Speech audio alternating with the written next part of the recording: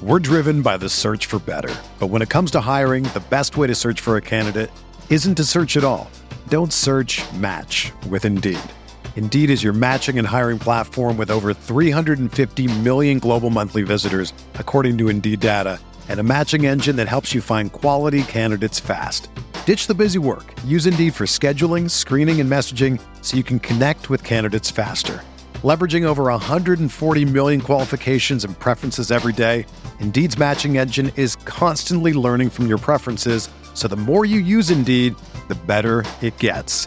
Join more than 3.5 million businesses worldwide that use Indeed to hire great talent fast. And listeners of this show will get a $75 sponsored job credit to get your jobs more visibility at Indeed.com/Blue Wire. Just go to Indeed.com/Blue Wire right now and support our show by saying that you heard about Indeed on this podcast. That's Indeed.com/Blue Wire. Terms and conditions apply. Need to hire? You need Indeed.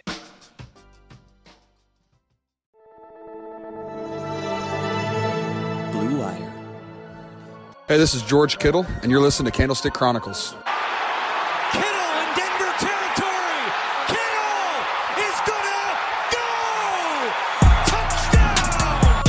Has got him and a sack him back inside the 30-yard line. Nick Bosa drops Aaron Rodgers for a 13-yard loss. Quick pass caught by Kittle. He dives, and he's in.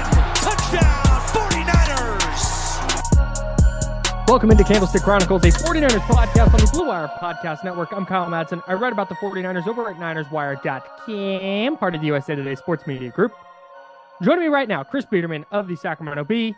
And got a special crossover episode with the guys over at the Light Years Pod. So, are we allowed to talk basketball on this feed? Yeah, so that's kind of why I wanted to do a little intro here. So, we're going to talk draft. We're recording this Thursday night. There's 2 weeks from today until the draft. We're going to have a bunch of draft content for you next week. And then the following week, and then, of course, we'll have stuff, immediately following each day of the draft. Can I come clean to the listeners? Yeah. Because I promised when we recorded earlier this week, I would have draft takes. And the draft takes are simmering. They've been, the knob's been turned on the gas. Oh. They're on the burner. They're simmering, but I've been inundated with work related to Kings Warriors playoffs, which is fine. This isn't a complaint, but it's taken up all my grind time away from the film room. And so I just have to come clean. I know I'm not trying to be the person who's promising things to our listeners, and I'm taking responsibility for us not having the draft content that I promised we would have earlier in the week. Frankly, because the Warriors and the Kings are playing in the playoffs, and that's been my life for the last 3 or 4 days, and will be my life for the foreseeable future. Yeah, so totally understood. I've been grinding away. I did a full 7-round mock draft. Oh, I love on the PFF mock draft simulator. Only I didn't what I used to do in years past is I would just be like, oh, they need that position and he's highly rated. And I would just click it and, backfill later. This time I would go through and I would do some research. I'd watch tape, and I did the mock draft that way. And I wound up feeling really good about it. That's at NinersWire.com, breaking it down. But anyways, we're going to have a ton of draft stuff for you next week and the following week. We just need to give Chris some more time to grind. And I'm going to continue doing that. And we want to make sure that what we are bringing to you is good and quality. So what this episode is we jumped on the Light Years Pod with Sam and Andy, Blue Wire podcast, because Chris, doing your work with the Sacramento Bee with the Kings, it just kind of fit into what we're doing and what we're talking about. We do get into some Niner stuff later in the podcast, but this was just like a Kings Warriors preview. We sprinkled in some Niners. We sprinkled in some where does the Bay Area cut off talk, which I thought was fascinating. I wonder, are people going to be mad about that? About the Bay Area cutoff thing, or the fact that there's about to be a basketball podcast on Candlestick Chronicles? Well, I mean both, but I guess so if you're not into hoops, you can skip this one. Or you could just listen and see if we know anything about hoops. But I was asking, are people going to be offended by where the lines were crossed in terms of what's the Bay Area and what isn't? Yeah, that's why I don't really kind of a touchy subject. Yeah, I don't really get into it because in college I made a joke one time about it and someone got like angry. Like not fake mad, like actually mad. I've not almost gotten into a lot of fights. I was almost in a fight. And because you told someone because you told, let me guess how it went. You told someone where you thought the Bay Area cutoff was, and they were outside that, but thought they were in the Bay Area. No, they are from San Francisco. Okay. And I 100% joking go, well, Sacramento's the Bay anyways. Or something to that effect. I said something about how Sacramento's in the Bay Area. And they just, they're 415, 510. See, I would be offended wild. If I get offended every time 707 isn't mentioned as a part of the Bay Area. Yeah, like that's different. But like, I don't know. I mean, not really offended, but like we felt very, very connected to the Bay Area. And that's just the thing. Like, if you want to vibe with Bay shit, do it, man. Yeah. Like, because if Santa Rosa wasn't in the Bay Area, like I don't know what it would. It's definitely not Portland. I'm from Brentwood though, so I'm not the person to gatekeep. Right. So, anyways, we talk with Sam Esfandiari and Andy Liu, the guys over at Light Years. We talk Warriors Kings. We get into Niners quarterback situation. Do quarterbacks matter? We talk about that. Bay Area cutoff lines. I had a really good time with this. I think it was a good pod, and you can check it out on YouTube on the Light Years YouTube channel too. Yep. If a visual medium is more, you might see me drinking a Candlestick Chronicles hazy IPA from Cooperage in a Cooperage sweater. If you're into that visual, go check it out on YouTube. I was drinking a Modelo Heavy. Nice. They're really good. No, I was not as good as Candlecron, but when you order a Modelo at a restaurant that doesn't have Candlestick Chronicles or any Cooperage beer for that matter, and they pull up and drop a Modelo Negro on you, it was a nice surprise. I was out at a place last weekend, a place that might be considered a club or at least turns into a club. I felt sick, 15 years younger and drank some Modelos and enjoyed it. I did, yeah. It's no Candlecron. No. Like I said, there's just times that Candlecron is not available, so you gotta dip into the bag. Hopefully, we'll change that going forward. Mm-hmm. Fingers crossed. Shout out to those guys.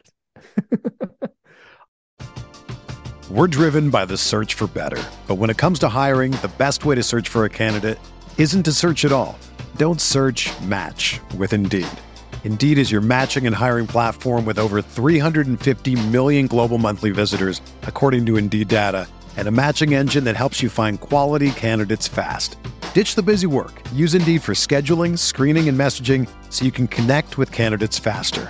Leveraging over 140 million qualifications and preferences every day, Indeed's matching engine is constantly learning from your preferences, so the more you use Indeed, the better it gets. Join more than 3.5 million businesses worldwide that use Indeed to hire great talent fast. And listeners of this show will get a $75 sponsored job credit to get your jobs more visibility at Indeed.com/Blue Wire. Just go to Indeed.com/Blue Wire right now and support our show by saying that you heard about Indeed on this podcast. That's Indeed.com/Blue Wire. Terms and conditions apply. Need to hire? You need Indeed. Andy Liu, 2 days away from playoff Looney. At this time in 2 days, we will be breaking down a Looney masterclass. So that's where I'm at mentally. There is no playoff series that Looney will not have a masterclass in. That's just who Kevon Looney is. The only center in the NBA that is matchup proof. Kevon Looney. The Ringer probably put 200 million words together debating Embiid versus Jokic, all to get played off the floor by Kevon Looney. Like, what's even the point? Is Embiid switching off on the perimeter? No. Is Brook Lopez? No. Get out of here. Of course not. Of course not. We got special guests today. Our friends, they host the Candlestick Chronicles, and actually, by virtue of their proximity and jobs in Sacramento, uniquely qualified for this conversation. Chris Biederman, Kyle Madsen, how you guys doing? Outstanding. It's good to finally be here. I need it to be Saturday at 5:30.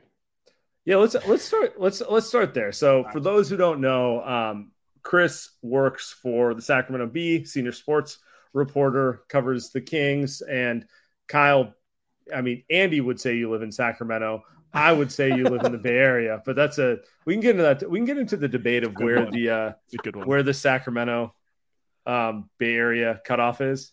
But I kind of want to ask you guys, like, what is the general vibe been up there so far? Because I scanned my timeline and it's a lot of radio personalities with their chests puffed out so far. I think in town in Sacramento there is a lot of confidence. And I think it just stemmed a lot of confidence, a lot of excitement, a lot of, Kings fans just ride hard for the Kings. And so I think it's perfectly understandable. Like the first time in 16 years, just be really excited at the opportunity to play the Warriors, the Northern California rivalry, the defending champions, like bragging rights, all that stuff makes sense.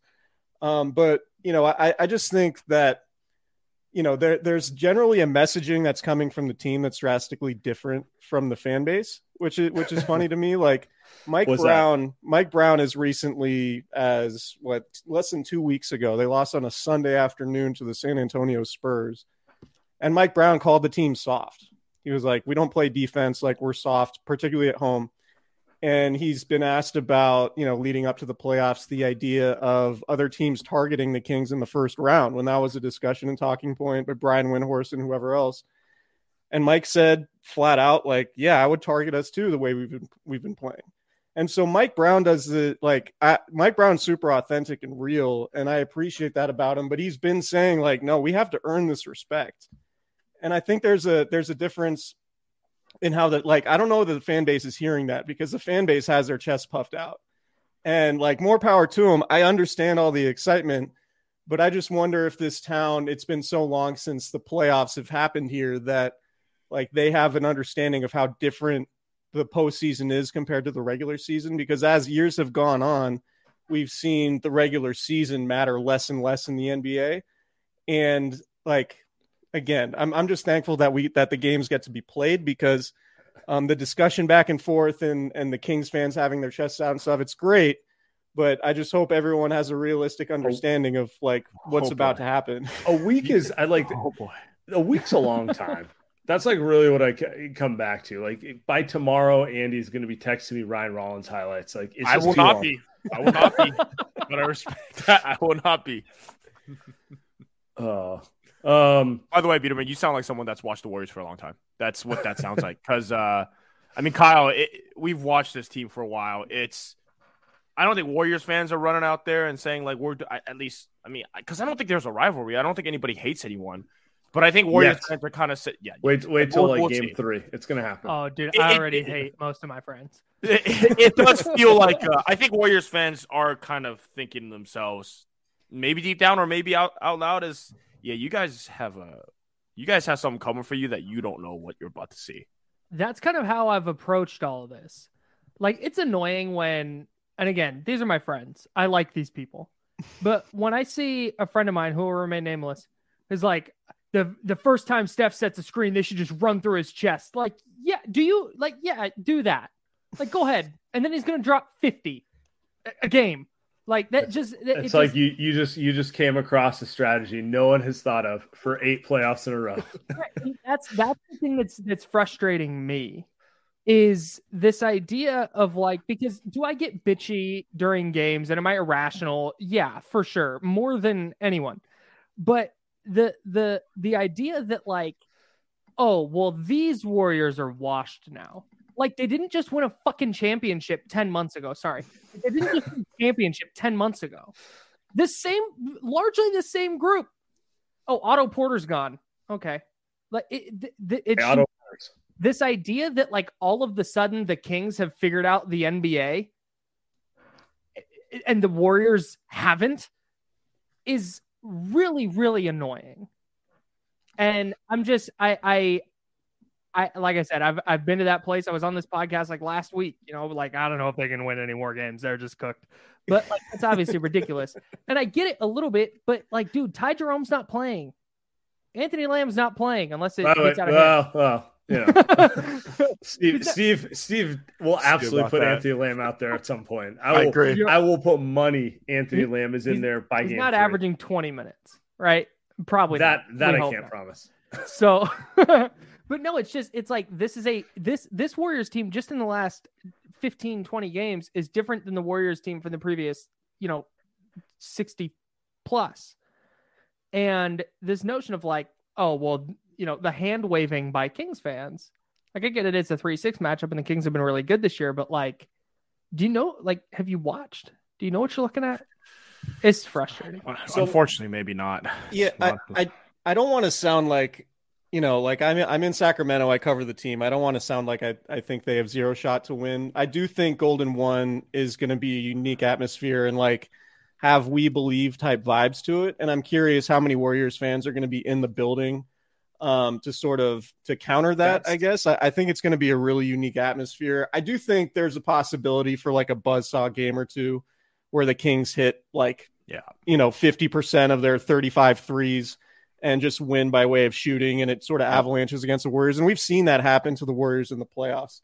Sure. But the fact is with the Kings, like, we just don't know. And I think one of the things to me that's troubling about their chances in this series is like, they went 0-6 against the top 3 teams in the East. And after every one of those games, Mike Brown is talking about physicality and the fact like their offense is fool's gold if they're not going to play with more physicality and defend anybody. And there's, like, that's a real concern. Like, there's the physicality, the defense, the pace, all that stuff changes. Like, every possession is magnified to the nth degree in the playoffs, particularly in games 5, 6, and 7. And the Kings haven't gone through that. And like, I always liken it when people ask me, like, I liken it to what the Warriors went through in 2013 and 2014, right? Like those playoff series against the Nuggets and the Spurs and the Clippers did a lot to give the Warriors experience to eventually get over the hump and get to the finals and win a title. And like, that's sort of, I don't know if the Kings are ever going to get there, but this season, just getting into the playoffs and playing a team with that type of experience that the Warriors have could be big for them long term. Now, obviously we're way down the line, but like, if they're going to take that next step, just getting experience is the big thing here for them. And I think they understand that. And I think Mike Brown I think if you gave Mike Brown true serum, I don't think he'd be upset that the Kings drew the Warriors. Like, he could have done, he could have played the Warriors in that Friday night game, or played the starters in that game and potentially pushed the Warriors to a different seed if the Kings tried to win, but he didn't. And I think he knows that, like, yeah, we're probably not good enough to win a championship this year, but there could be real benefit in playing a team with that type of experience. Because they've been to eventually where they want to go. I hadn't thought about that. It's light years from Mike Brown. I had not thought about that. How much stock do you guys put, Sam and Andy, and I guess Chris too? How much stock do you guys put in the experience aspect of this for the Warriors? I mean, I feel like that's all you have to rely on. If we're being honest, nothing about the Warriors' regular season suggests a contender. Correct. They've been erratic. Big games at home. On the road, they look like old dudes who don't want to play. Players in and out of lineup. Steph missed 27 games. Can keep going down the line on that stuff. All you really have to go off of is these dudes literally won the title last year. They've won 4 in 8 years. They've been to 6 finals.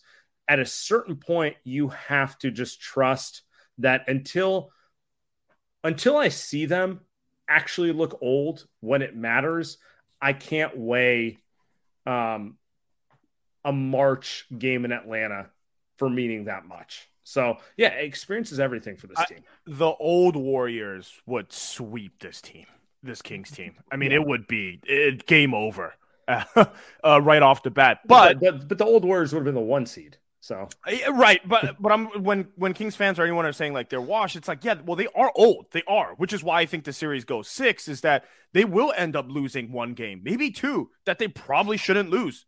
That's what's going to happen in this series.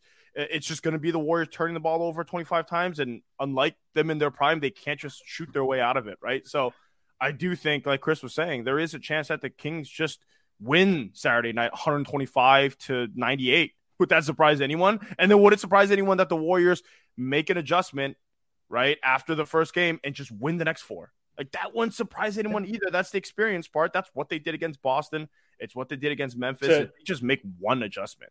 And then to Biederman's point, the 2013 point, the Warriors came out and looked better than the Spurs for 2 games in that series. And it was like the most shocking sports moment of my life, because the Spurs were just on a pedestal for me, like the model organization, the Patriots of the NBA, like that sort of thing. And it was just wild to see the Warriors basically just take it to them. And what happened? The veterans were like, okay, well, we definitely can't go under Steph on screens anymore. And we got to make a few adjustments. And then because they know what they're doing, they made those adjustments and it was over in 6 games. And that's kind of how it goes for young teams in the playoffs. Yeah, De'Aaron Fox is 25. Domantas Sabonis is 26. Harrison Barnes is the only one with any legitimate. Keegan Murray is what, 20, 21? 21, like 18. 22. Yeah. I mean, Yeah. he acts like a 35-year-old. He's old. Yeah. But no, to the point about like experience, like we kind of had the same thoughts about the Warriors. Last regular season looked a lot different for them, but there was a stretch, I think in February and March, they lost 16-23. And we're like, damn, is the dynasty over? And then they go on and do what they did in the playoffs. So like, I think for me, last year gives the Warriors the equity that I think they have and they deserve, because you can even look at the starting lineup. The net rating is 21.9 with Wiggins in the lineup. I know it's a small sample size and it's been a while, but like the Kings starting lineup, 2.2 net rating, right? And the Warriors are 8-2 over the last 10. And, they've been, I think they have the second best net rating in the NBA since the All-Star break. Right. So there are numbers that say, yeah, there's probably a better team somewhere under all of the shit that they've been through and done this season that says, yeah, they could still probably get to that level that they need to get to. While the Kings, it's like, they had a game against Minnesota, which was really, really hyped. They had T-shirts for everybody in the building. And like, it was the night that they were supposed to clinch the playoffs at home, and they just fell on their face and they didn't beat Minnesota. Right. And they like going through all of their games, you can, I don't know what the Kings' best win of the season was. Like, it's probably the Clippers game where they scored 176 points in double overtime. That was a fun fucking But game. it was. But the Clippers, you can make a pretty good case, trick that off like 3 different times. Sure. And that's a game that now it's the Clippers, but you can't say this like with certainty, but I'm a little bit confident that the Clippers don't trick that game in the playoffs.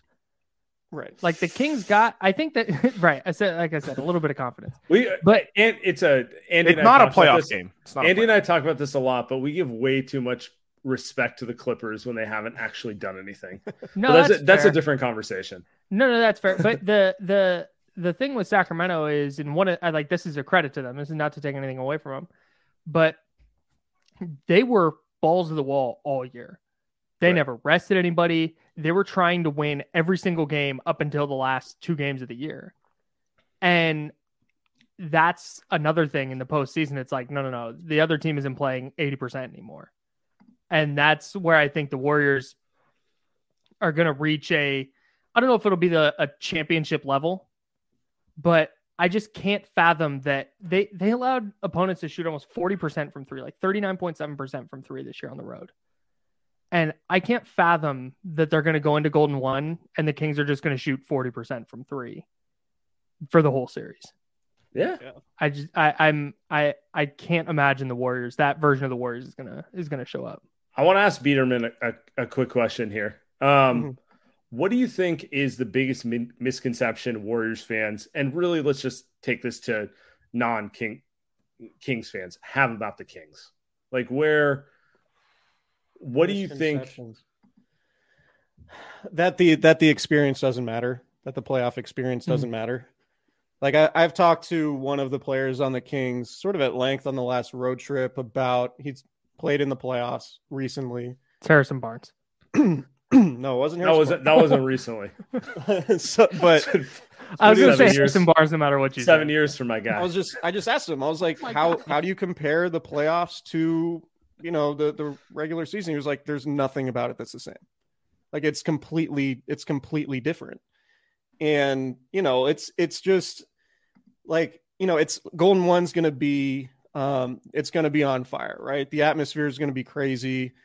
Like no matter how many Warriors fans are in the building, it's going to be obscenely loud. Like it's going to be a ridiculous atmosphere. But you guys know, like there were a lot of high profile games in Oracle and in Chase that were super hyped and the atmosphere was going to be great. And then it ends up turning on the home team when they come out and go, 2 for 17 from 3 and they're down 12 points at halftime. What I mean? That's a good one.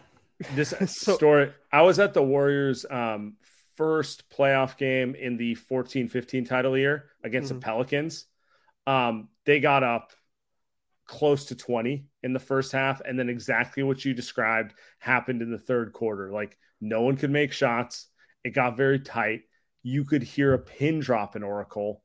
I was just like, this is far different than and that year they won 67 games. It was like every game was like a party. You know what I mean? Yeah. It was that sort of thing. And it's like, that's the sort of thing you see in the playoffs that it is. I mean, those Memphis ones were, the Warriors looked rattled in Memphis. Those were the ones where it was like, oh no. And we're Cleveland. Yeah.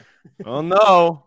Yeah, and it's just, these are just things that Kings need to go through, right? It's just really hard. Like there are basketball cases. Like, we could look at the regular season. We could look at the way the Kings score. We could talk about how Mike Brown knows the Warriors. We could talk about maybe the Kings having a better bench because they've, a lot of the bench guys have been pretty consistently available and there hasn't been like turnover like the Warriors have dealt with on the bench. But like the playoffs are just different. Like I refuse to believe that just because one team had this regular season, another team had this regular season, that really matters when there's such a drastic difference in playoff experience, particularly when last year, that's what the Celtics talked about, right? How often do Warriors fans talk about so many people saying, well, the Celtics are the better team, but the Warriors won. Well, it's like the Warriors had experience, like the Warriors are the better team. That's the better team wins the series. But the experience matters. And I would make the same case for the Memphis series and even the Dallas series. So that's one thing that I think you talk about misconceptions. So many Kings fans are like, oh, it's just going to look like it did in the regular season where the Kings had a better regular season than Warriors. And that's what this is going to look like. I'd push back on that. Games 5, 6, and 7 in a playoff series are completely different than, playing the Pistons in January. The one guy that I think people are setting up for failure here from William Mitchell, he says Keegan Murray. I disagree. I think it's Sabonis. I think that's the guy that I think people are setting up for failure. Hey Sam, come back, brother. He got scared. He saw the Sabonis slander that was going to come from me and got scared. I'm running the show now. Guys, he's not the kind of guy that kills the Warriors. And I think that's the one that, if you told me that De'Aaron Fox averaged 26, 27 points a game in this series, wouldn't surprise me. Sure. I expect him to. But if you're telling me Sabonis is going to be the guy that they need to dominate Draymond and Looney to win this series, that's the thing is Sabonis needs to dominate and put up triple doubles and do that. And maybe he does it once or twice. But when you're throwing Kevon Looney and Draymond Green at this guy night in and night out over a 7-game series where game 1 wraps and immediately it's game planning for game 2. And how do you stop Sabonis? Because that's our offensive hub. You get it to him at the nail and he's going to distribute. And if not, he's going to put his shoulder into your chest and he's going to go to the rack. That's great. But that doesn't work against Kevon Looney. It never has. It doesn't work against Draymond Green. It never has. It might work a possession or two, but over a full game and then a full series sample size, that offense is not going to bear fruit. My thing on Sabonis is I actually think he's going to get his numbers. I think offensively he's a phenomenal player. He's going to get his 20. He might get 15 rebounds. I don't know if he'll get 20. Can't shoot. I think he's going to score. But my issue with him, issue is probably not even the right word, is he's going to be trading 3 for 2. The Warriors, if they get in any way concerned that a game is getting away from them, it's going to be, all right, let's run a pick and roll at Sabonis. Let's run a brush screen at Sabonis. Let's have Steph, Clay, Poole run every action directly out of him, make him guard. And I just don't know that he can, do anything about that, particularly since the Kings don't have the perimeter players to maybe blow that up and protect him a little bit. Like, in general, if a big can't guard the perimeter, they're screwed anyway. But maybe if you have a Drew Holiday and like the Bucks situation, you can get away with like a Brook Lopez who plays in drop coverage. Yeah. The Kings absolutely do not have that type of scenario. And, I think, centers, obviously like Robert Williams, give the Warriors a whole lot more problems because of his length and because of the ability to protect the rim, right? And Sabonis just is not a rim protector. And really the biggest weakness with the Kings defense, in my opinion, is just their weak side help. And their, the low man being able to cut off shooters in the lane and avoid having a guy come in backside after somebody gets beaten off the perimeter and defend a cutter who theoretically is open. Like that's been a serious problem for the Kings all season. And like they have, De'Aaron Fox is a better on-ball defender. At least he has been this year than at any other point in his career. So credit him for that. And he's got size and length for a point guard, like athleticism. Like, he could theoretically play defense credibly enough, but also like how much energy is he going to expend on the defensive end? And is he going to have the energy that the Kings need him to have in the fourth quarter when he basically carries the offense for the last 5 minutes of the game? Right. So like he clearly will get the Jerry West Award because he scored 194 points in the clutch, and was just like incredible for the Kings in the fourth quarter all season. But, like if it's not him guarding Steph Curry, I don't know who in the starting lineup is, right? Kevin Huerter's not doing it. It's going to be Davion Mitchell, and then you run into, who are you taking out of the starting lineup? Right. And like you're – are the Warriors even worried about guarding Davion Mitchell? Exactly. 3-point shooter. That would be like a turning point of the series, though. Is if Davion's going to knock down shots and force the Warriors to guard him a little bit, that's where things get rough because he's a dog defensively. He's really good defensively, and if he could swing a game for no doubt in my mind, he could swing a game if he hit like 4 of 9 threes, because they're going to leave him open. Like if that Friday game last week is any indication, they're not super concerned about Davion Mitchell shooting. When he's on the floor, those shots are going to be there for him. He's had games where they're probably also going to leave De'Aaron Fox like the whole time. They're going to dare from 3. They're going to dare him. But forget the 33%. The number they look at is what, 3 attempts a game, 4 attempps a game. They're going to dare him to shoot 15 shots from 3. I mean, he could draw Morano. Yeah, he could. Jaw made a bunch, but Jaw. By the way, to that point, you're right. Jaw shot 4 a game in the regular season. The Warriors didn't guard him, and he hit 5 out of 10 or 11 in the first. That was so annoying.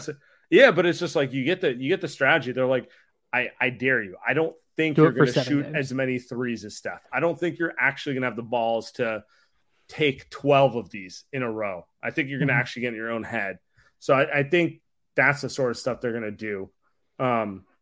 Why are the Kings not good at home?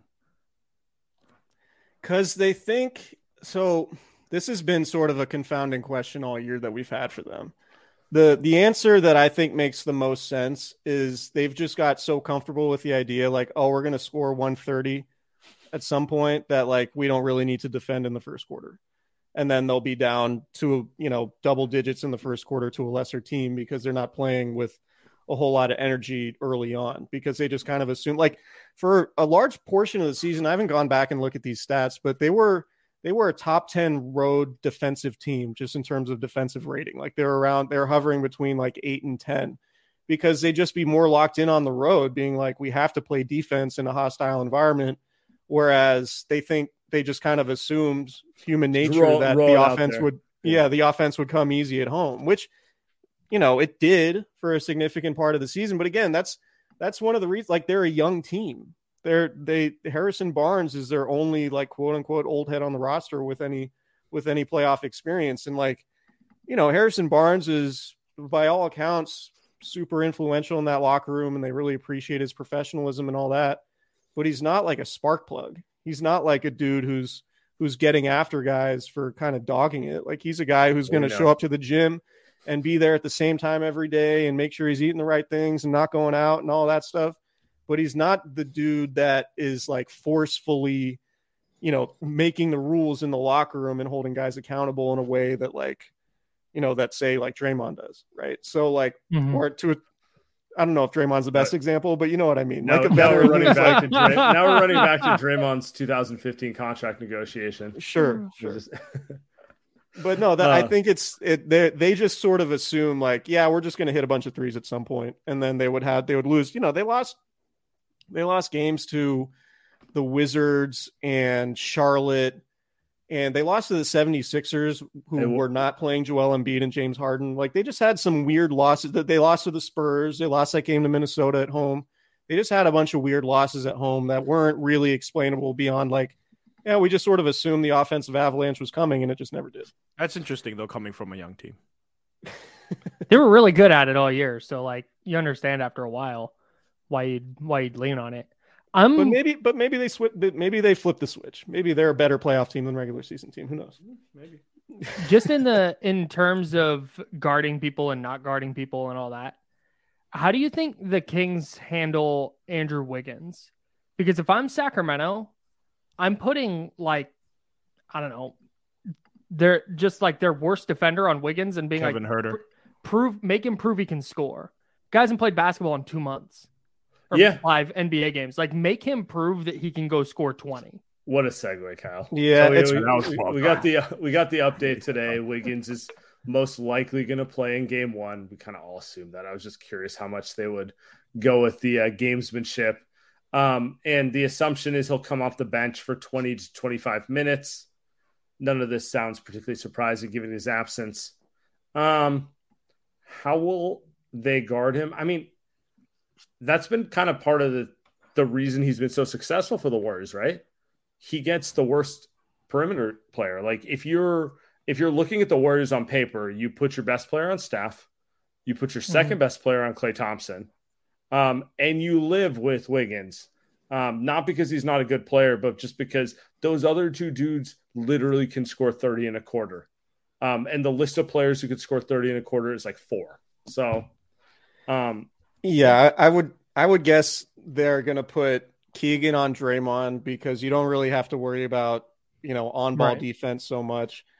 I would guess it would be Barnes on Wiggins just because of, like, the strength and size factor. They typically, like, if there's a big, strong guy, they just sort of automatically put Harrison Barnes in that spot. I mean, yeah, to me, it all comes back to how they guard Steph. Like, I really don't know how they're going to guard Steph. Who's their best defender at switching? Because that's who's going to be on Draymond.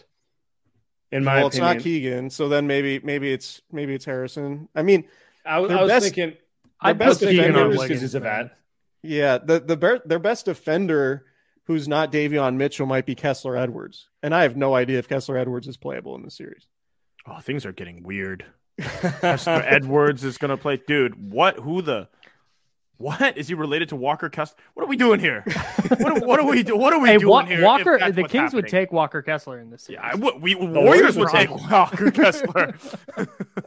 Maybe the Timberwolves should have taken Walker Kessler. That's a different conversation. Dude. One clear advantage I think the Kings have is Trey Lyles. I think the Warriors would kill to have somebody like Trey Lyles. Trey Lyles is a super solid bench guy. He can play small ball 5. I think he's going to play small ball 5 because they don't really have a credible backup 5, and the Warriors probably aren't even going to play a backup 5. So I think Lyles fits into that role perfectly. But yeah, I mean, I struggle to see where the Kings have a real advantage unless De'Aaron Fox is just going to score 40 points a game. And I mean, It might could be happen. worth your while. It might be worth the Kings' while to take Fox off the court early and try to just attack the minute Steph sits. Like this Warriors team, even with GP2 coming back, we're talking about a 7.5 man rotation. You know, like we know the main guys can get it done, but I don't think they want to go 42 minutes of Steph in round one. He does. And the Kings can force that if they play, if they play the rotations right. De'Aaron does the donut rotation thing where he'll play at the beginning of a quarter and the end of the quarter, and then Mitchell will be in there for the middle of the quarter. So there's at the end of or to start the second. The thing we hate quarters, when they do that with Steph, yeah. In the start of the second and fourth quarters, you'll probably see De'Aaron against the Stephless Warriors. So that could be an interesting wrinkle. By the way, every LeBron team got such an advantage with that against the Warriors. It was always like, all right, how many minutes is Steve going to sit with Steph and Draymond on the bench while LeBron is just beating them to death? There would be stretches where like you're not even watching the game anymore, just watching the bench. Yeah, and seeing when Steph gets the pan out. It's like, dude, it's brutal. What do you guys think of the Jordan Poole Malik Monk matchup? Because I think that could be highly entertaining, sort of no matter how it goes. I'm all in on the Jordan Poole redemption tour. I'm angry playoff at JP. I'm angry at Andy for his just unnecessary Jordan Poole slander, and I've now gone completely the other way. I don't even believe half the stuff I said.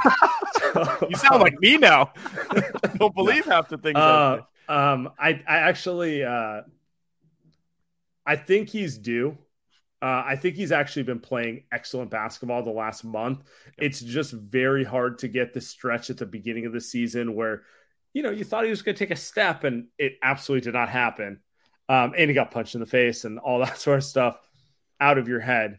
I think if I had to guess, I think he's going to perform better in round one than people think, and Steph might be a little more subdued.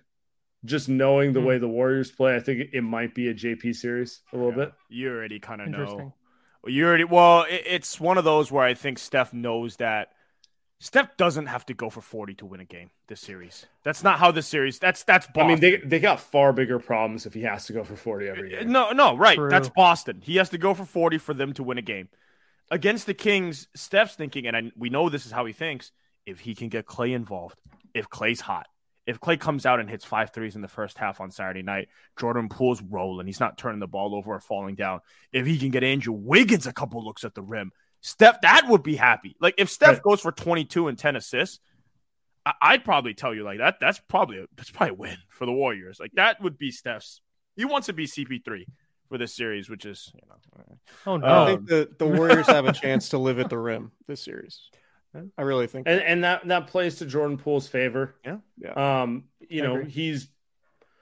It's him or Steph as their best player off the dribble to the rim. And it's probably Steph, but Poole's so much better at doing that lately, right? Like you said, the last few weeks he's been so much better at just going downhill to the rim. I don't know what changed. Concussion wore off, maybe. But whatever it is, man. No comment. GP2, it probably is that he got GP2 to play next to him and Dante. Like when he has legit defenders next to him and not JaMychal Green, he can go cook, which is what he's paid to do. How much I had two-part question. First part, did Moses Moody do enough in that last stretch of games to be a factor in the postseason rotation at all? Or is it going to be like last year where something goes wrong and he's going to plug in? I think it'll be like last year. I think he will. I think we're going to get a Moses Moody game.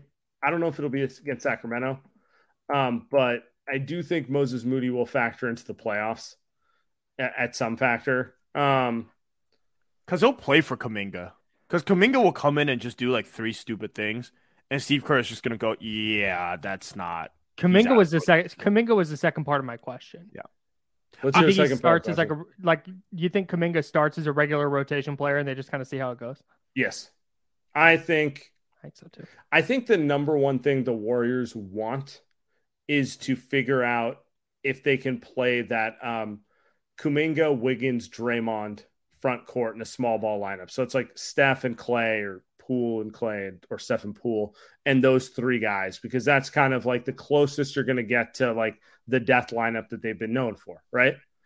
They haven't got a chance to play it in the regular season because of a variety of issues. Wiggins injury, Kuminga injury, Wiggins missing. It just hasn't happened. I think 30 minutes, probably an exaggeration, but something in that like under 50-minute range it's played this season.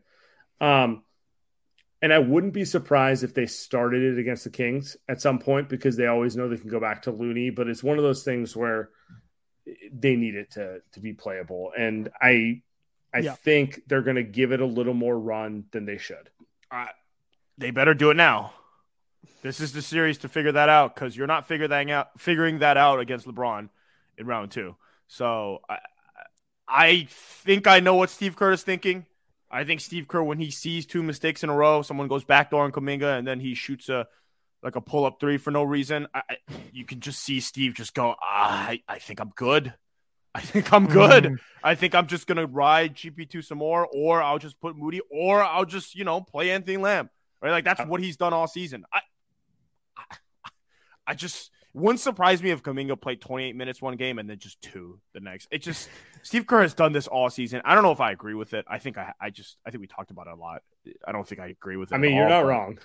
But it's so Steve Kerr. But now it's the playoffs. Now you can't get mad if he's like, look, you made a mistake. This is how we transition. Why Steve Kerr's handling of young players is similar to Kyle Shanahan's handling of quarterbacks. Oh God. I do have a question for you guys, because I've seen I've seen it up close. Like, Mike Brown has completely changed the culture, right? Like in Sacramento, He has a credibility about him that allows all of the Kings players to buy in, and he can be hard on his players because, and guys have told me this, like, he's coached LeBron and Kobe and Steph and KD, and they listen to him when he's critical of them and when he makes them do things they don't necessarily want to do. How much, in your estimation, do you think the Warriors have missed Mike Brown this season? Because it's, from what I gather and talking to more people, like, because they're even, members of his coaching staff that were with the Warriors, like, it seemed like Mike had definitely had his fingerprints on that team for a long time and was even a conduit, like, for Draymond, right? Like, how much do you think his absence, because normally, like, an assistant coach leaving isn't that big of a deal, particularly for, like, a dynastic team. But how much do you think they miss Mike Brown, given what he's shown to be for the Kings this year? I think multiple games can be contributed to that, because to me, Mike Brown is the type of person who would have been able to help them get through the punch much quicker.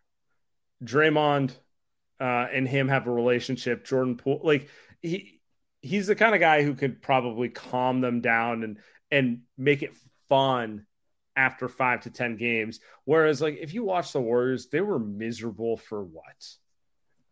65 games. I was gonna say, as soon as they started getting over it, guys started getting hurt, and that was 25 games into it, and that's kind of been the story of the season. So I think uniquely he would have mattered way more this season. I don't think his X's and O's were missed. Not because he's not good at that, but, like, it's the regular season. It's more about, like, being able to manage people, to me. They might miss his X and O's in the playoffs, to be honest. But I think that calming presence and someone like, you guys know how it goes. Like, Steve Kerr can be the greatest sounding board coach of all time. He's still the head coach. He's not an assistant. Like, it's just different when it's someone who's not like the big boss who's doing it, someone you feel a little more confidement in. Mike Brown is Steve Kerr is the relationship coach. Like, he's not, I don't think, I'd probably be the first to tell you, like, he's not he has his principles on offense and defense, and he just kind of lets it ride. But I don't think there's a better coach in the NBA better than managing egos. Dude's got freaking Draymond on his team for 10 years. But to Sam's point, I mean, Mike Brown was just as good. I mean, how else did he change the culture in SAC? But the Warriors, I mean, there's nothing. I don't think there's anything coach-wise you could have done, which is why Sam and I were never this entire season had anything to say about Steve Kerr outside of, can you just play Kuminga more? But outside of that, there's really nothing you could have done. This team was a mess from the jump. Speaking of that, how much do you guys think James Wiseman's going to factor into the series? Oh my God! Hey, GP2 on De'Aaron Fox, big X factor. I was just watching the 2020 draft. No, you won't. It got shared. I'm not gonna lie. No. Oh no. Okay. Just pulled it up on the DVR. The veracity that Joe Lacob with the mask on stands up and starts clapping, like it's. I'm gonna share it. It was very special. What a walk down memory lane, like right in the middle of the pandemic. By the way, all draft videos, like, and it's true of all sports, like they're the funniest things ever. Like, why do people clap after the pick? What's the point? You know, my favorite people, particularly like the NFL draft, the people who like dress up, like face paint the jerseys, like go to the draft and get pumped to see who their team picks. It doesn't like cool. You see a guy cross the stage like that must be amazing. The NFL has the most amount of crazies. I have a for sure. I have a couple questions before we get out of here. All right. Okay. One, I want everyone's take. Who is the role player who's going to factor most in the series? So for which team? Either. Have fun. Oh. Okay. You know, it could be a positive impact, could be a negative impact. All I want is, like, I don't want you to be like, oh, I think De'Aaron Fox is going to score a lot of points. You know? No, for me, it's Davion Mitchell. Because I don't think there's a world where the Kings win the series if Davion Mitchell is a non-factor. Because he's clearly their best defensive player. He's the only real option they have to credibly guard Steph. And the Warriors are going to leave him open and let him shoot. And if he hits, you know, like I said earlier, like if he has a game where he scores 18 points and hits 6 threes, like that could potentially swing the game. Because like I just don't know what answers the Kings are going to have for Steph. I just don't like. I don't trust De'Aaron Fox. De'Aaron Fox has not done anything to make me think like, he can carry the load. He can carry his load offensively while guarding the other team's best player. Like De'Aaron Fox just has never proven to be that guy. So to me, the only version of the Kings winning games in the series is if Davion Mitchell is playing defense and scoring, and the Kings have to account for his shooting on three. He gets a little under Steph's skin. It's kind of contentious, and then he's able to hit some jump shots or just like. And we got to keep him on the floor because he can hit some shots. And he's not scared to shoot them. Like, he's not a great shooter, but give him credit. Like, he does shoot them. He's not going to be like deer in the headlights, I don't think. I am a Davion Mitchell believer long term. Like, I do think the shot will come around, but like, you know, you guys could have fun with that in 2026. Yeah, there's some Marcus Smart there. Some Marcus Smart there. Kyle, you want to? Does Kevon Looney count as a role player? Always. Yes. The GOAT. Okay. The role player. I think it's I just didn't know if he was like above that. No, I think it's Kevon Looney because you have to make life a little bit hard for Domantas Sabonis. If he's just going to walk into a triple-double in the middle of the third quarter, like that, the Kings are really, really hard to beat, and they're going to score 140 points. But if you can just make life difficult for him, force a couple of turnovers, force a couple of tough shots, and just not allow the Kings offense to be like, okay, get it into him. And he just plays and does his thing. Then I think you have a chance to slow the Kings down a little bit, but if he's going to cook, I just don't know. I don't know what the Warriors can do about it. So I think Loon's going to be big. That would be shocking. All right. Going to get a little arrogant here, but I'm going with, guys are going to kill me. I'm going to go with Andrew Wiggins. Because I'm not worried about. I love you calling him a role player. You're my guy. He is. If Andrew Wiggins, because I'm not worried about this series, right? I'm worried about the next one. I'm worried about him guarding LeBron. I'm worried about him guarding Kevin Durant. Then I'm worried about him guarding Giannis Antetokounmpo, which I believe are the next 3 teams. If Andrew Wiggins doesn't look like last season's Andrew Wiggins by the time it got to the NBA Finals, the Warriors are cooked. They just don't have a guy that can defend these elite wing guys. So I'm not so much worried about, oh my God, is Steph going to drop 40 points if they need Steph to drop 40 points to win this series. For them to actually win the 5th championship, they need Andrew Wiggins to look like Andrew Wiggins. And we haven't seen Andrew Wiggins on the court in 2 months. And they say he looks great. I don't believe it. Let's find out. By the time this series ends. I just have no idea. How do we know what he looks like? We have no idea. They said James Wiseman looked great. That's boy. They had Shaq and Chuck on ring coronation night talking about how Steph was going to pass the throne to Wiseman. They won a title and they didn't even have their best young prospect. People forget about that. I'm going to pull up more polished than more polished than Giannis at that point in his career. Keep that in mind. Exactly. That was anyway. For me, it's going to be GP2. Yeah. I think GP2 is the ultimate vibes guy, and if he is feeling himself and making an impact, and obviously it's a series where he matters because the Kings are a point guard led team. So he's going to draw the assignment of guarding De'Aaron Fox. If he can kind of make an impact and turn some shifts where he kind of has De'Aaron Fox in hell, and that's the type of thing that gets the Warriors on a run. The Warriors are the ultimate vibes team. They are.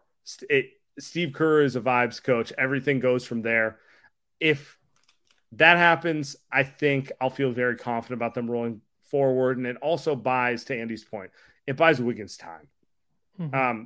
I don't know if Wiggins is going to be Andrew Wiggins by game 3, or it's going to take him game 3 in 2 months, but GP2 and, that whole thing going is the type of thing that can kind of alleviate that pressure. This Kings team this year versus this Warriors team scares me more than Denver did last year. Well, Does that make sense? Yeah. Well, yes. I mean, okay. That Denver team was very bad. Although Jokic is very good. So they had Jokic. I mean, they had Jokic. Games were close. They definitely had Jokic for sure. Okay, so the feeling I get from you guys, obviously, I think I feel pretty confident in which way the series is going to go. But the feeling I get from you guys is you're pretty strong on the Warriors, right? At what point would you be seriously at what point in the series would you be seriously concerned about them not winning the series? Ooh. Or what would that have to look like?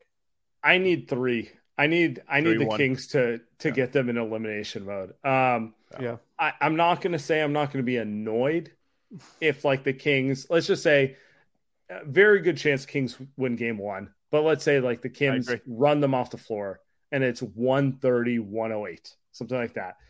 I'll be annoyed, but I'm not going to lose faith. Where I'm going to start waffling is if we get to actual elimination games.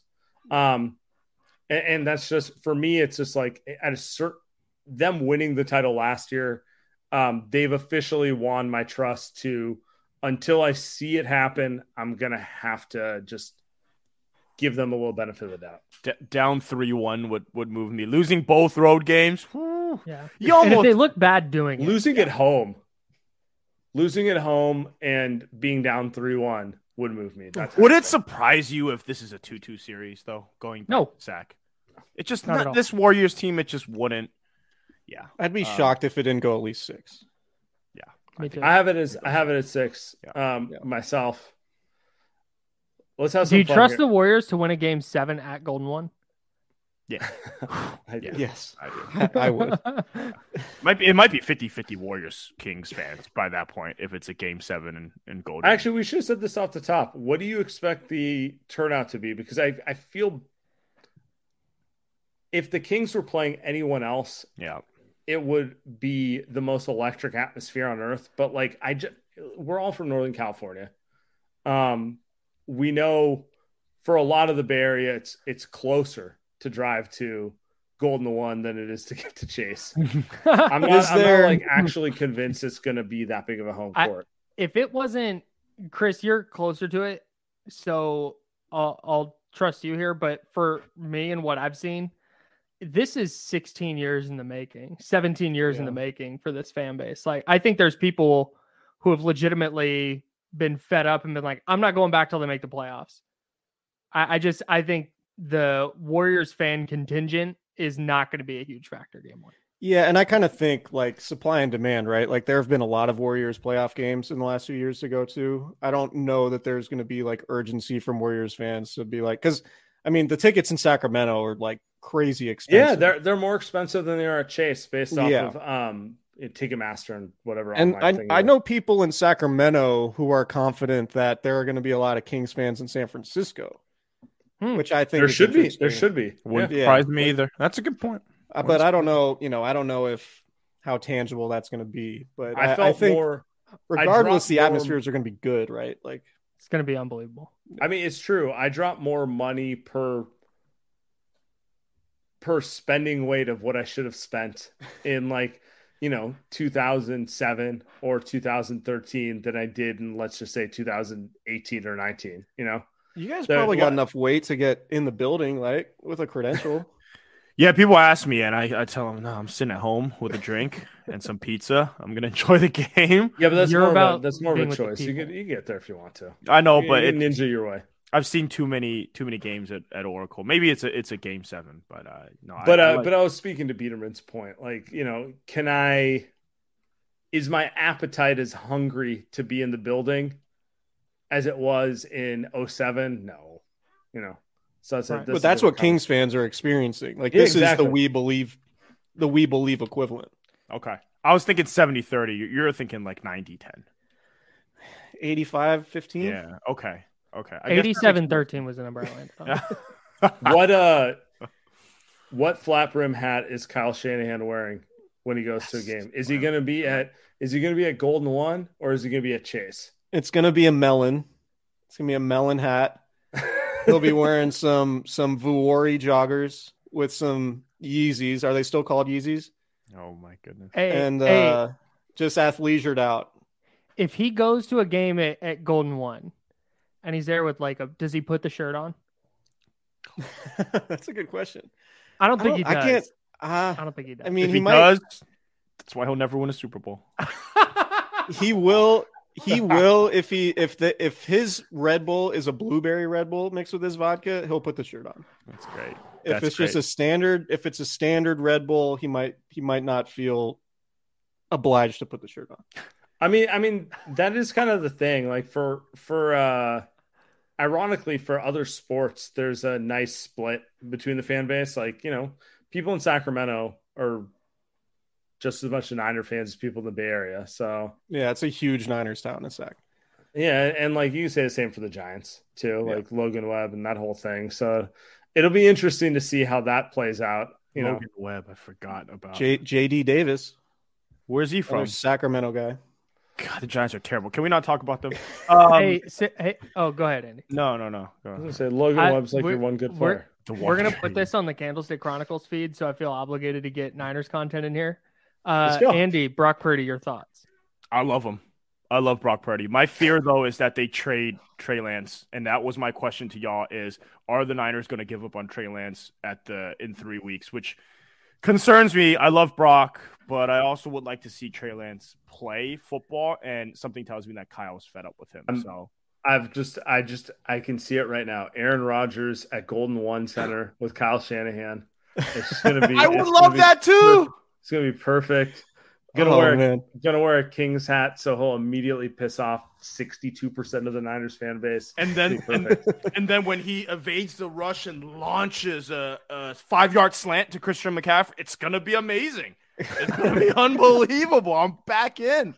To answer your question, Andy, I think Kyle Shanahan will give Trey Lance the season. I don't think they're going to move off of Trey this offseason, mostly because they just need the bodies, right? Like they're not going to draft a quarterback early. They need, it's not just going to be Sam Darnold and nobody else, right? So they do need the bodies, and they're open to the idea, I think, of Trey Lance developing. And look, like they've started 3 quarterbacks in 4 of Kyle Shanahan's 6 seasons. So they just need bodies, right? So they might just, nobody thought at this point last year Brock Purdy was going to provide, even after they drafted him, no one thought he was going to be anything more than like a practice squad quarterback. So even if Trey Lance is viewed by Kyle Shanahan a certain way right now, that could change, right? Theoretically, as the season goes on, if like say Trey Lance starts the season He wins the job away from Sam Darnold, which makes plenty of sense. Like, he probably should. And if he doesn't, it's a disaster. Right. Mhm. But say the Niners start 3-0 with Trey Lance as a starter, and he's like playing pretty well. How eager is Kyle Shanahan going to be to upset the apple cart and throw Brock Purdy back in there? Oh, my goodness. So that's I mean, I'm not saying that's going to happen, but like it's on the table because we just see so much unexpected shit happen with the 49ers quarterback situation that we can't really rule anything out at this point. I have one piece of advice for them. I think they should draft another quarterback with the 5th round pick. I think they should go get another one. Jay Kaner? I don't think I think they should draft a lineman so they can keep their quarterbacks upright. But I don't think it should be the fifth. I don't think it'll be the 5th round, but I do think they draft a quarterback because absolute worst case, he's your practice squad guy. At best case, you catch lightning in a bottle again. Dude. They're building a roster. They're just going to have cheap quarterbacks forever, so you better start restocking the cupboard. They have the best freaking roster in the world. They just signed one of the best defensive tackles, and they cannot figure out what quarterback to throw the ball. It's unbelievable. They're dead set on proving that they can win without a quarterback, and they're not ever going to win without a quarterback. And that's the funny part. No, I don't think. Shanahan saw the running backs don't matter discourse in his running backs don't matter discourse, and he was like, "Nah, quarterbacks don't matter." I'm in. He's never gonna find a Mahomes, so you might as well just try. Trey looks like Mahomes. What? Kirk Cousins is still out there, man. Except he's folding. But jeez, dude, he's got to let it go. As a staunch member of the Bald Gang, Trey's got to let it go. He's like 21. How is it that bad? Dude, as a person who was that bad at 21, it'd be like that. That's a red flag if you want to be a franchise quarterback. God made him like a 6'3". Is it a red flag? Have you seen Peyton Manning? Trey Lance is built like a freaking monster. Yeah, and God was like, "Nah, your hairline, got here." This is the trade-off. You get all world like physical gifts, but you're going to have a few less follicles on the front of your head. I mean, he is the Niners version of James Wiseman, where God gave him the ability to be, athletic. Don't insult him. That's the thing is, I think Trey wants to be good. Like, I think Trey understands. I don't think Trey counseling every time he has a negative impact the way Wiseman does. But anyway. Yeah. Trey just doesn't play. He just that's it. My take is like we talk about Kyle Shanahan can play with any quarterback. Like, why does Trey Lance have to be excluded from that conversation? That's my whole thing. Like, Kyle Shanahan can make Nick Mullins work. It's like, all right, so why are we just punting on Trey Lance? Right. That's kind of my thing. It's like just if he gets a chance to just play, we've seen Jimmy Garoppolo have really rough starts to the season, and then he's playing really good ball in November and December. In large part because he's just getting better as the season goes. It's happened like 3 different times with Jimmy. Like, why couldn't that eventually happen with Trey? He just hasn't gotten that opportunity. It's true. It never ends. It never ends. We're going to do the same chat. It's never going to end. Hey, it's great for content though. Like, I don't hate it. The fact that they're a contending team, they made the biggest trade in franchise history, and they've gone to the NFC Championship game in the 2 years since making that trade without using that quarterback. The trade has failed miserably. It couldn't be going worse. Just like the 2nd overall pick, it couldn't have gone any worse, and it doesn't matter. Except the Warriors win a championship because they have Steph. But let's end it here, guys. I need some. I need the official ruling on where Bay Area ends and Sacramento begins. Like, so where Warriors country ends and where Sacramento Kings country ends. Kyle and I were texting about it. I think the preliminary discussion was what? Fairfield? It feels like Fairfield. The Bay claims Fairfield. So Kyle, wait. God, that's because we've had this conversation too. Should I pull up a map? I don't I'm mean looking at a map right area. now. I'm looking at a map right now. I know Andy's gonna be like the Bay Bridge. This isn't shade on the lovely municipality of Brentwood or Oakley. Oh my God. Do you guys consider it the East Bay or the Central Valley? What does? Sac? Brentwood or Brentwood or Oakley? I consider Brentwood East Bay. I am an Same. East Bay. I am an East Bay resident. a product of the East Bay. I'm not a current resident of the East Bay. I'm a product of the East Bay. And so I have to fiercely protect Kyle here and say, Okay. It is not the Central Valley. If it has a 925, it is the East Bay.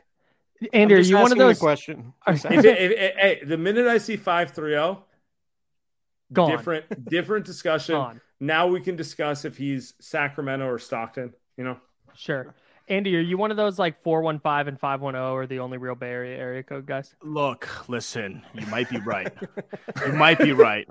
Listen, you might be right. But now that I live in the peninsula, I've got to grow up a little bit, So now I'm like, does Napa count? Napa's kind of right there, right next. See, now you're getting to my neck of the woods. I'm a 707. 707 North Bay or Santa Rosa, Sonoma County. Yeah, so Santa Rosa, that's what I'm looking at, right? Santa Rosa, does that count as Bay? I would say yes. I want to say yes. So that means Fairfield would count.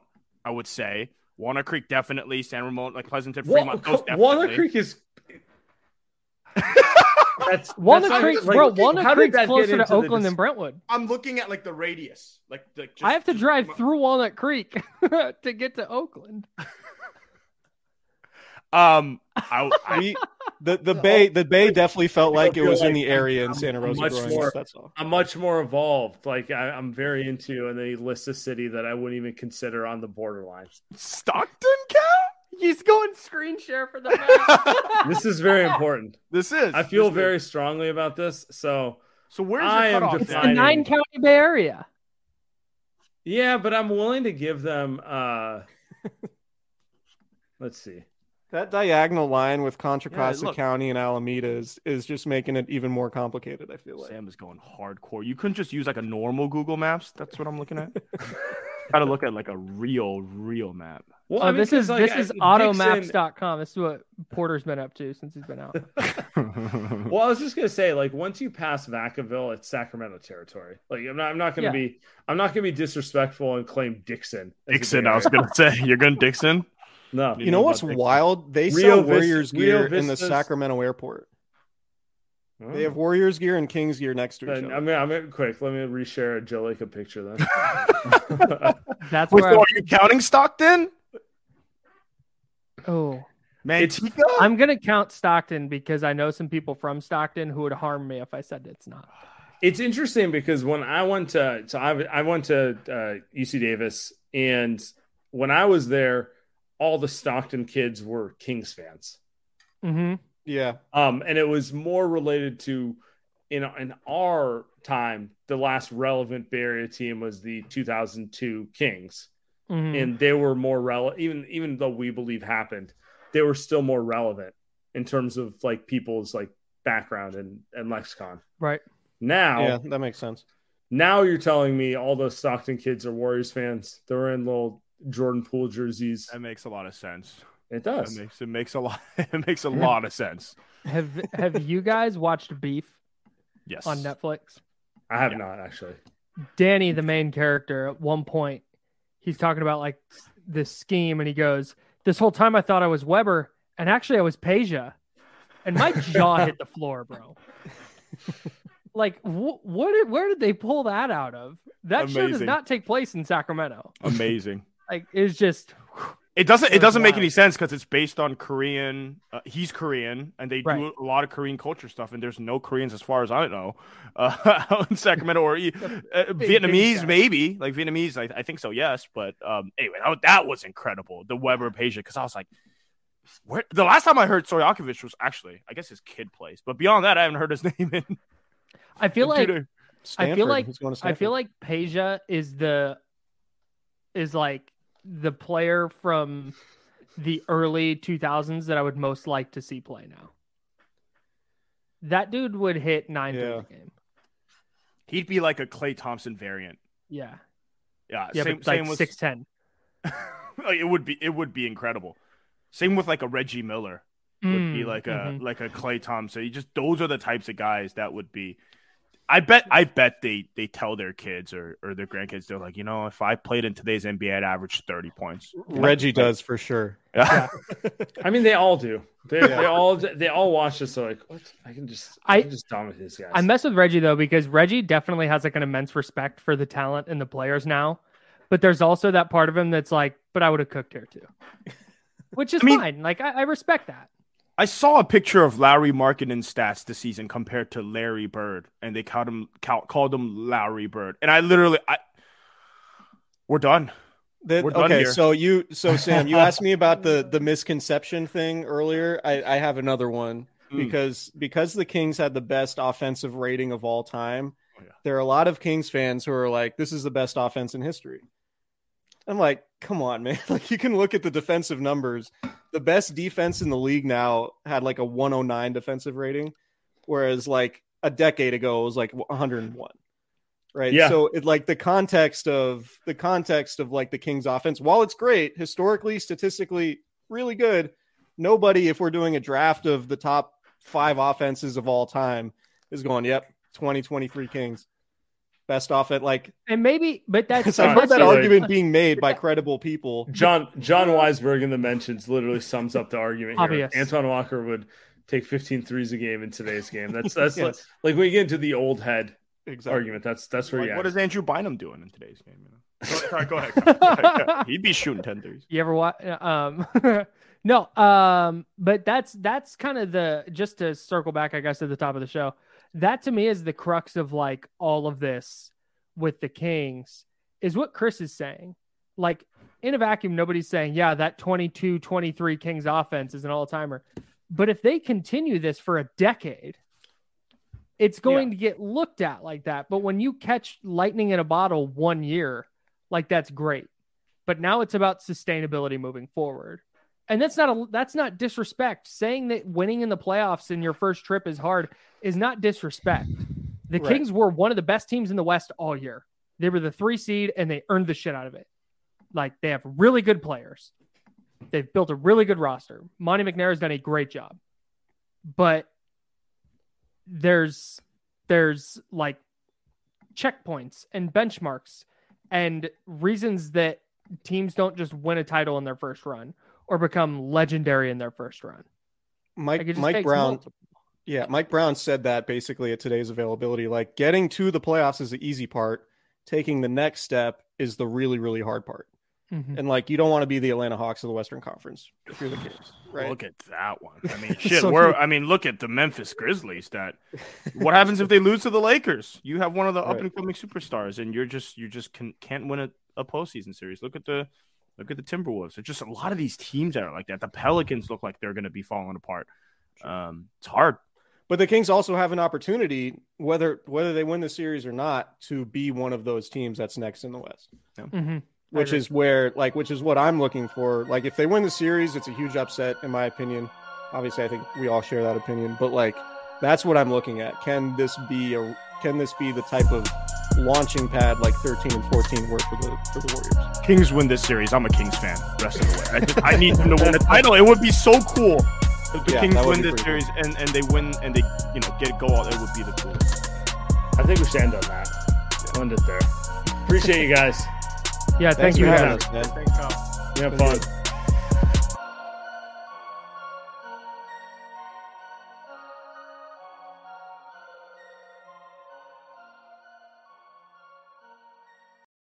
For the ones who work hard to ensure their crew can always go the extra mile, and the ones who get in early so everyone can go home on time, there's Grainger, offering professional-grade supplies backed by product experts so you can quickly and easily find what you need. Plus, you can count on access to a committed team ready to go the extra mile for you. Call, click Grainger.com, or just stop by. Grainger, for the ones who get it done.